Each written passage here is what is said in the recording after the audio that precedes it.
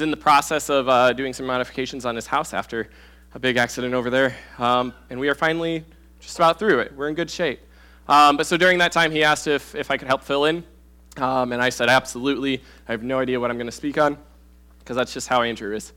And I was still clueless earlier this week, so this is just my open and honesty with you guys. I don't know where to go to preach. I love preaching through a book because then I know where I'm going to be next week. So on Tuesday, we were practicing music, and I just felt overwhelmed with the idea of who Jesus was. And I was about in tears, and so now you guys are going to have to share that with me. I'm sorry. Because I wanted to look at who he was in a really unique place. We're going to be in my favorite book in the New Testament. Any of the teens in here? And by that, I just mean the sound room, I guess, because we just dismissed all the kids, huh? Any of the teens might be able to tell you, because I mention it all the time, my favorite book of the Bible is Philippians. And I love it because when you're coming into the New Testament and you come through Romans, and it's so theologically heavy. Like, you know that there were false teachers in Rome. Because Romans is just so heavy with nuance of, like, you're going to understand the truth. And it's almost a little bit of correction from Paul, right? Like, you can't let this come in. And then you reach 1st and 2nd Corinthians, and they both refer to another letter that we don't have in the Bible, so that means there's actually a 1st, 2nd, 3rd, and 4th Corinthians that Paul is writing, correcting them. And it seems like every time that he would correct something, they would look at that letter and be like, all right, I think I got this. And then they messed it up in a new way. And so Corinthians was all about this correction, and it bogs me down. And then you come to Galatians, and Galatians is super kind and loving all the way through, right? Our famous quote of, "Oh, you foolish Galatians, what a compliment." And so by the time you get to Ephesians and Philippians and these small little books, it's a relief to see that there's not these major problems, that Paul's not just trying to put out fires. And when he writes Philippians, I'm convinced he's trying to write it to mature believers who are ready to go one step further in their faith.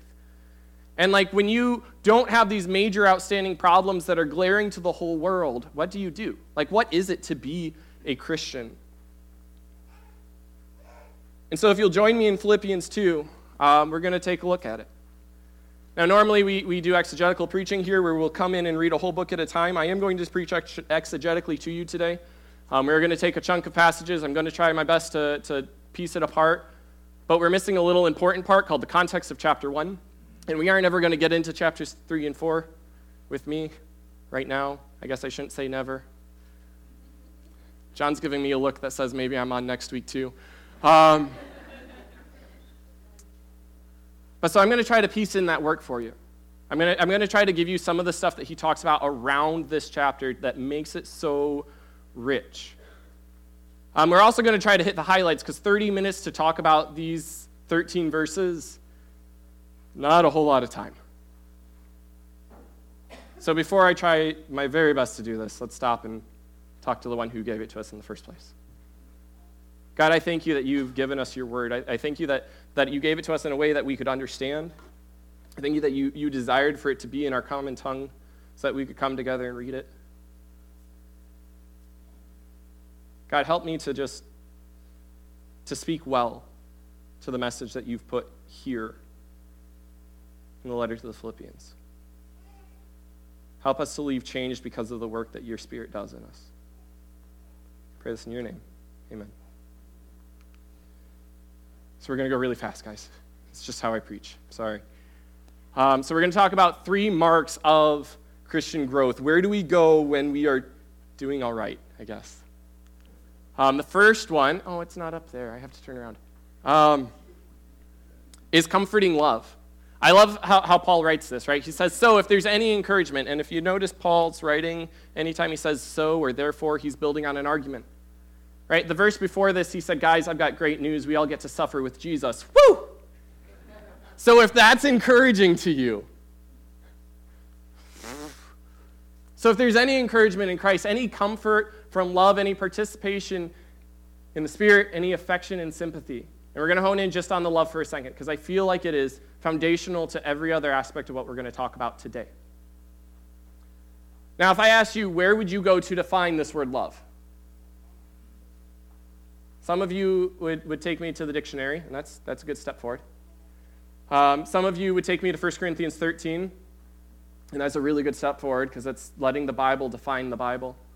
But I'm going to take one more step forward and say in Philippians, Paul talks about this. So in the first chapter, we're going to just gloss through some of this. He says, "And I'm sure of this, that he who began a good work in you will bring it to completion at the day of Jesus Christ." It's a continued work that starts. This love that builds in you is a continued work from when you got saved. He says, "My prayer is that your love may abound more and more with knowledge and discernment." And I love this verse because so often when I think about love, I think about compassion, I think about all of the things from 1 Corinthians, right? Being slow to anger, taking my time, being gentle. I don't think about knowledge and discernment. And here Paul's saying, listen, I want you to have comfort in love, and that comes through the truth. And man, in today's culture, that does not sit well. Because I don't want the truth from your love, not me personally, just speaking to the culture. I want what makes me feel okay, what makes me feel accepted. But Paul says there is something better, that when you have this knowledge and this discernment, you can approve what is excellent and be pure and blameless. He says it is worth the correction of love in your life because it makes you able to see what's excellent. And what's more, chapter 4, he goes on to say, listen, whatever is true, whatever is honorable, what's just and pure and lovely, what's commendable, if there is anything excellent in it, if there's anything worthy of praise, think about these things and what you have learned and received and heard and seen in me, practice these things. When you know what is excellent and you do it, this is what he says the result is, the God of peace will be with you. 3 verses before, he had said that this peace passes all understanding. And not only do you get this peace from God, it's not just a gift that he gives you, but you get to be with the one who gives it. And so love is outspoken in truth, in such a way that you are led back to Christ. And frankly, that's hard. But we need to be a body of believers. When we are confronted with the truth, we find comfort in it. And that also means that when I speak the truth, I need to do it in a way that is comforting.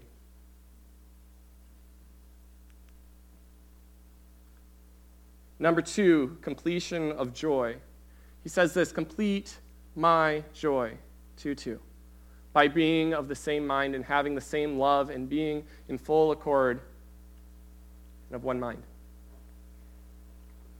Now, on the surface, when I read this the first time, I was like, okay, yeah, complete my joy. Because as a pastor, I think nothing would make me happier than to know that all of my teams are growing. Because that means that I'm doing a really good job. That's my knee-jerk reaction. And I missed it. Because I read it on the surface and I didn't look at the context. Paul says, complete this joy of mine by being united. Well, where does that joy start? He says, what then? Only that in every way, whether in pretense or in truth, Christ is proclaimed. He says there are people out there, while he was in prison, there were people out there proclaiming the gospel for the sake of his life being more miserable.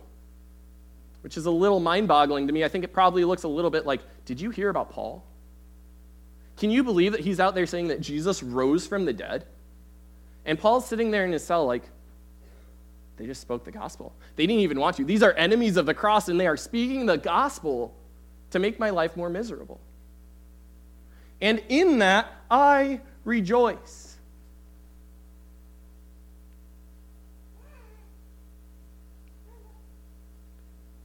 He rejoices not because he's been such a good leader, but because the gospel has changed lives. His phrase complete there means to bring it to fulfillment, right? So this joy that started at the preaching of the gospel, he sees flourish into its full form when people are maturing in their faith. Now, I'm not saying that Paul was sitting there saying, my only joy in life is when people mature in their faith. I don't think it was all of his joy, because he certainly had joy in the cross. He had joy in suffering for Christ. But he says this joy that started when the gospel was preached is now full because I see you maturing. So who do you have in your life? Who is the person that you have preached the gospel to? Who is the person that seed of joy has started and now you are beginning to see it come to fruition? We were not called to be solo in our relationship with Jesus, where it's just about me, and at the end of the day, I get to go home, and if I haven't sinned, then I pat myself on the back, and I don't have to worry about anyone else. Matthew 28 says that as Jesus was leaving earth, one of his last commandments he gave to his disciples was go and make disciples. Christianity is not a sideline sport.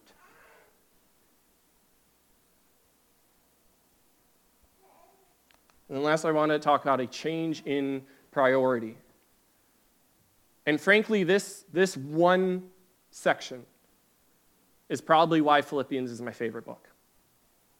Because I needed it drastically when I was a kid. He says, do nothing out of selfish ambition or conceit, but in humility count others more significant than yourself. And I had this problem when I was a kid where I did not understand humility. Because we always talked about humility, and we never defined it. We never talked about what it actually meant. And so as a kid growing up and being told, you need to be humble, well, what does that mean? Well, it means lowly, it means meek.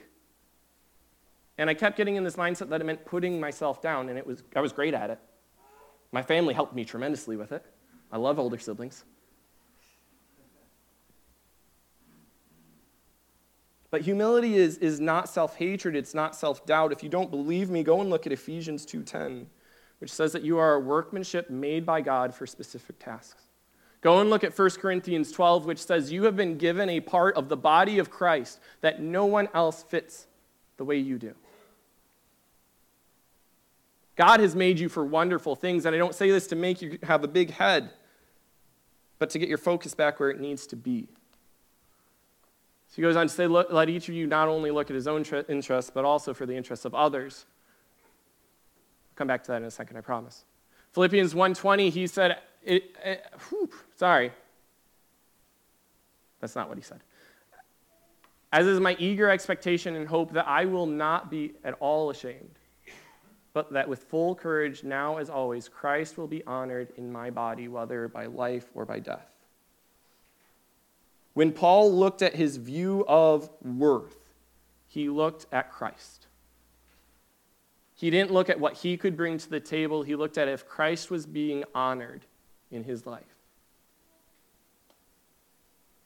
And so the view of self-esteem and making sure that we have a high self-esteem it's secondary to how we esteem Christ.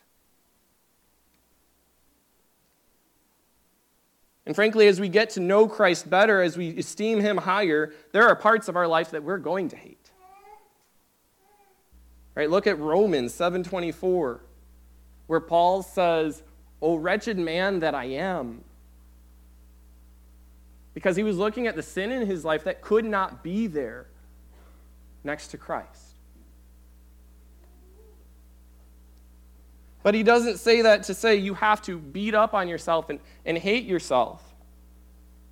In fact, in verse 4, he goes on to say caring for your own needs. It's an assumption that he makes, that you're going to care for your own needs. This past week, I've cared for 5 people, realistically. I have made sure that 5 people ate. I have not made sure that they ate every meal because sometimes Rachel handled that. I made sure one person ate every meal. That was me.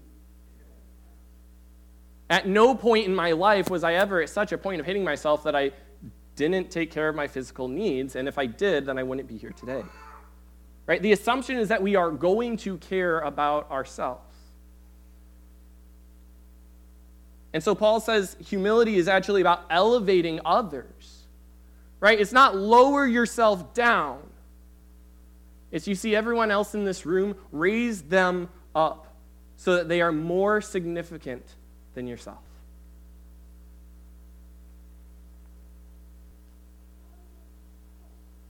I like to think of it in this mindset, right? If there was a professional athlete who grew up in Allegan, and late in their life, they come back to Allegan and decide that they're going to pour into the lives of the youth and teach them how to play the sport that made them famous. We would look at that and say, wow, that's such humility, right? Because they were so high up and they stepped so low. They came and helped the kids. And I think we've got it backwards when we say that. I don't think that the professional has diminished their value to come and teach the kids. I think instead what they've done is they've taken the kids and they've elevated them and said, you are worth the time of the professional. When you have humility, it is not, Andrew is worthless and junk and all the way down there. Because that's not how God made you. It's, Andrew was made awesome, but you know who else was? Rachel. Absolutely. I'm going to give you a Baptist test right now. I'm convinced this was only within the Baptist denomination. It's fine, I grew up there.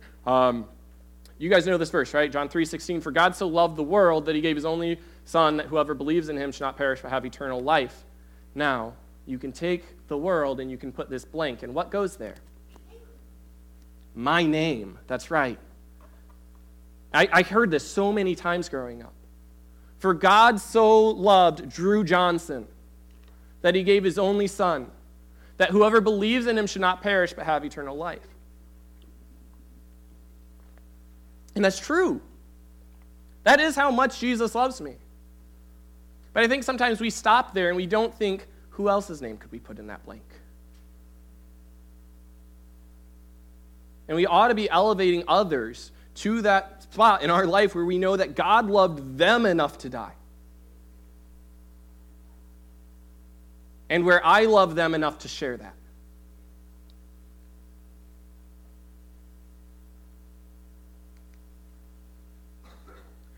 The next chunk here is really big. It's a big debate among a lot of theologians. It's called the kenosis passage because it's all centered around this one word, kenosis. It's where we get emptied from.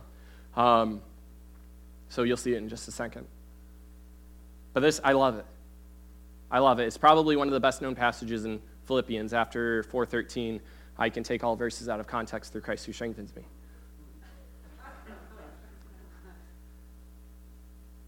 But I want to look at the example for Christian growth, which starts with the reachable example, right? Read 2:5 with me. It says, have this mind among yourselves, which is yours in Christ Jesus. I struggle reading this one in the ESV because there's only two translations out there that do it like this. There's the RSV and the ESV. Everyone else phrases it something more like this: let this mind be in you, which was also in Christ Jesus. Now, when you read it this way, it's really encouraging, like that mind is already yours to have. And I agree with that theologically, but I don't think that's what Paul was saying here. I think he was actually saying, have this mind. It's a commandment. Have this mind in you. But here's the thing, God doesn't give us commands that we cannot fulfill. And so when he says, let this mind be in you, which was in Christ, he's saying you are able to do it. It's attainable, it's reachable. Or look at the rejected privilege in verse 6, where it says that Jesus, though he was in the form of God, did not count equality with God a thing to be grasped. There are Christians who don't accept the view of the Trinity that I hold to. And I always wonder about this verse for them.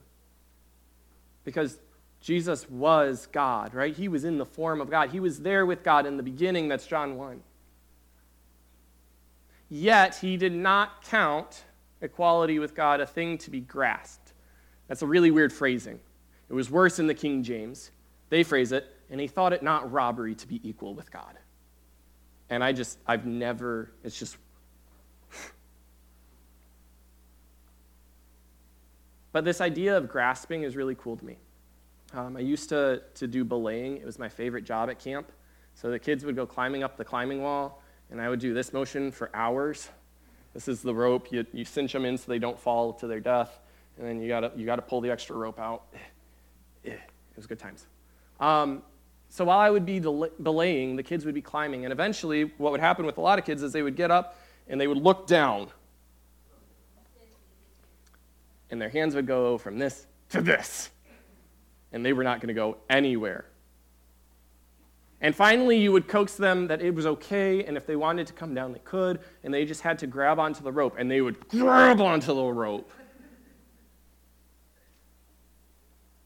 As though the carabiner that can hold a car is nothing for them.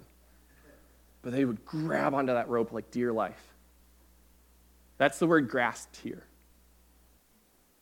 That Jesus he had the form of God. He was God. And he still is, thankfully. But even though he could have held on to the glory and the majesty and sat in heaven and just watched the world go to hell, he didn't think it was worth holding on to those things. He had everything and he did not want to cling to it. So we see the regretful degradation. It's a big word. I don't like them. Rachel, help me here. Right, here's the big word, right? He emptied himself. And just how much does that mean? Well, I'm not going to have a huge theological debate today. It's not why I'm here. But I can tell you, he had to grow. He emptied himself by taking on the form of a servant and being born in the likeness of men. How were men born? As a baby. They're squishy. Being found in human form, he humbled himself and became obedient, even to the point of death, even the death of the cross.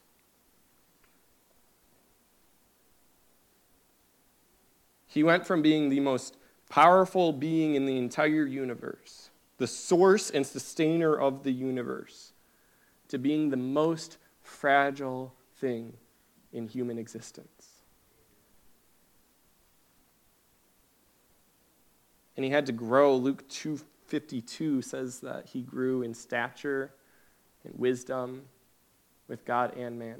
And that boggles my mind that Jesus, the Son of God, would have to get to know his Father.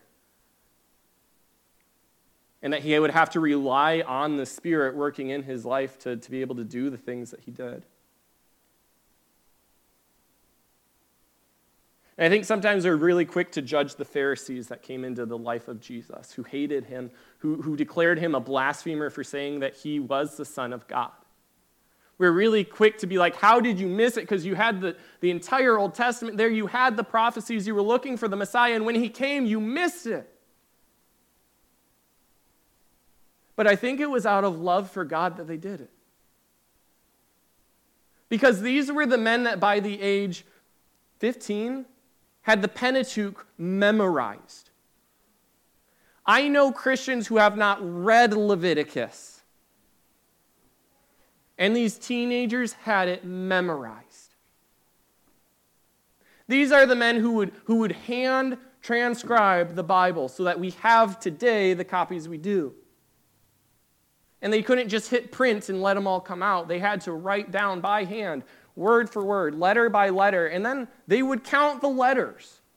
They would count how many A's are there, because they wanted to make sure that they had all. That was their dedication to the Word of God. And when they came to the name of God while they were writing, they would take their pen and they would wash it. And they would get new ink because they wanted to give the most honor and glory to the name of God that they could.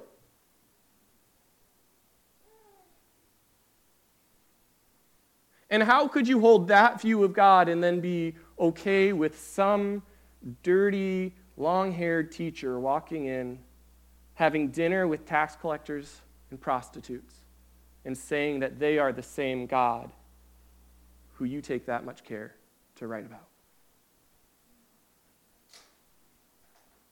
Man, the humiliation of Jesus stepping down is insane. And I would love to say that it wasn't necessary. I would love to say that Jesus could have just gone through life, but he cared too much about us to do that. Hebrews chapter 4:15 says that he did it so that he could be our sympathetic high priest. Go read that in 7 and 8. They're all phenomenal. He did it because he wanted to be a sacrifice for us. He did it because he wanted to represent us, because no high priest could stand before God on their own. And he did it so that he could understand what we were going through. I had a teacher yell at me for this in college. I swear I was quoting him, but he thought I was wrong. I don't know. But I said Jesus came so that he could know what it is to be human. And he said, listen, God is omniscient. He knows everything. But he didn't experience it. They had a really cool word for that in the Greek called gnosko. It means to know by experience. Jesus came so that he could know by experience what it is to be human. And I can't get over that.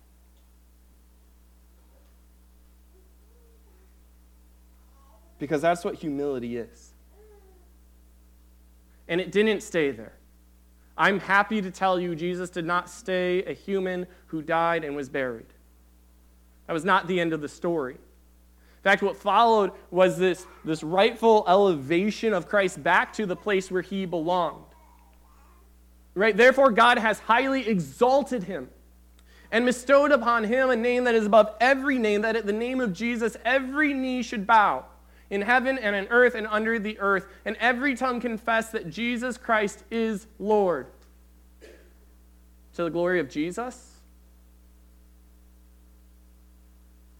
and to the glory of God the Father. Hear what I'm saying, that this elevation of humility is not for us. If you say, I'm going to be so humble, God's going to bless me good, you've missed the point. Humility is not about bringing more honor to ourselves. It's about bringing honor and glory to God the Father. Now, if you've been listening carefully, you probably are thinking, Andrew, you contradicted yourself, right? You said humility is not about lowering ourselves, but here's Jesus stepping down out of heaven. Good, I'm glad you caught it. Very impressed. And it's this very special case. Because Jesus couldn't raise us up to the standard of God. We're sinners. We couldn't handle it. And so Jesus had to step down.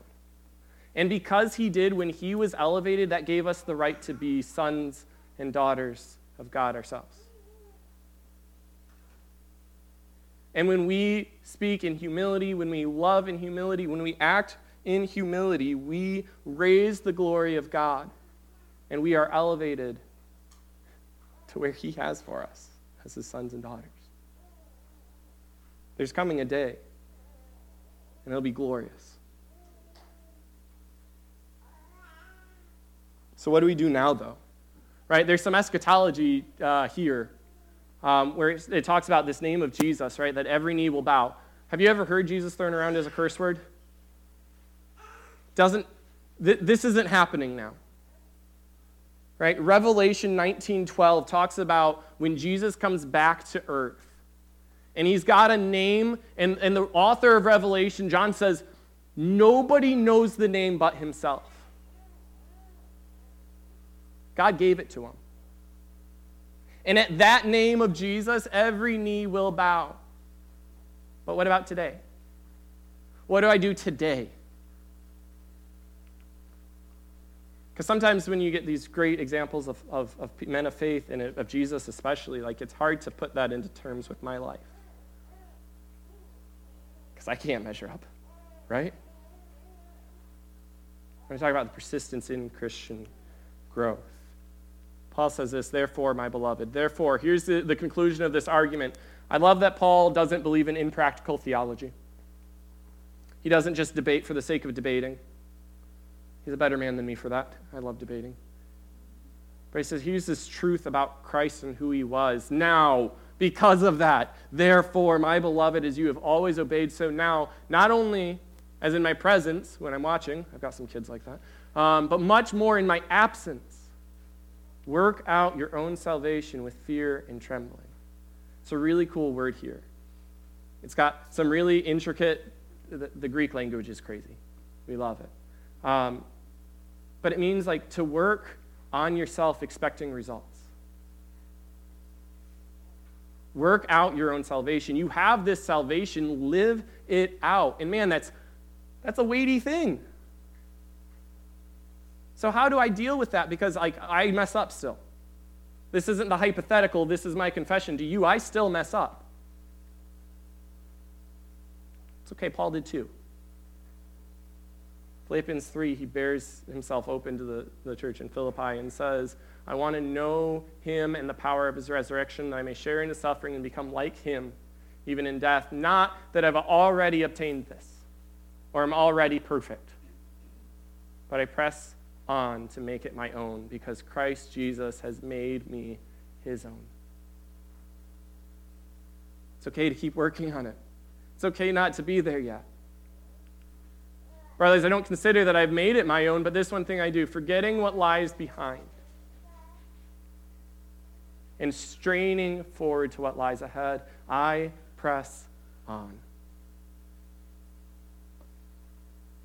As you grow, you have to keep straining forward.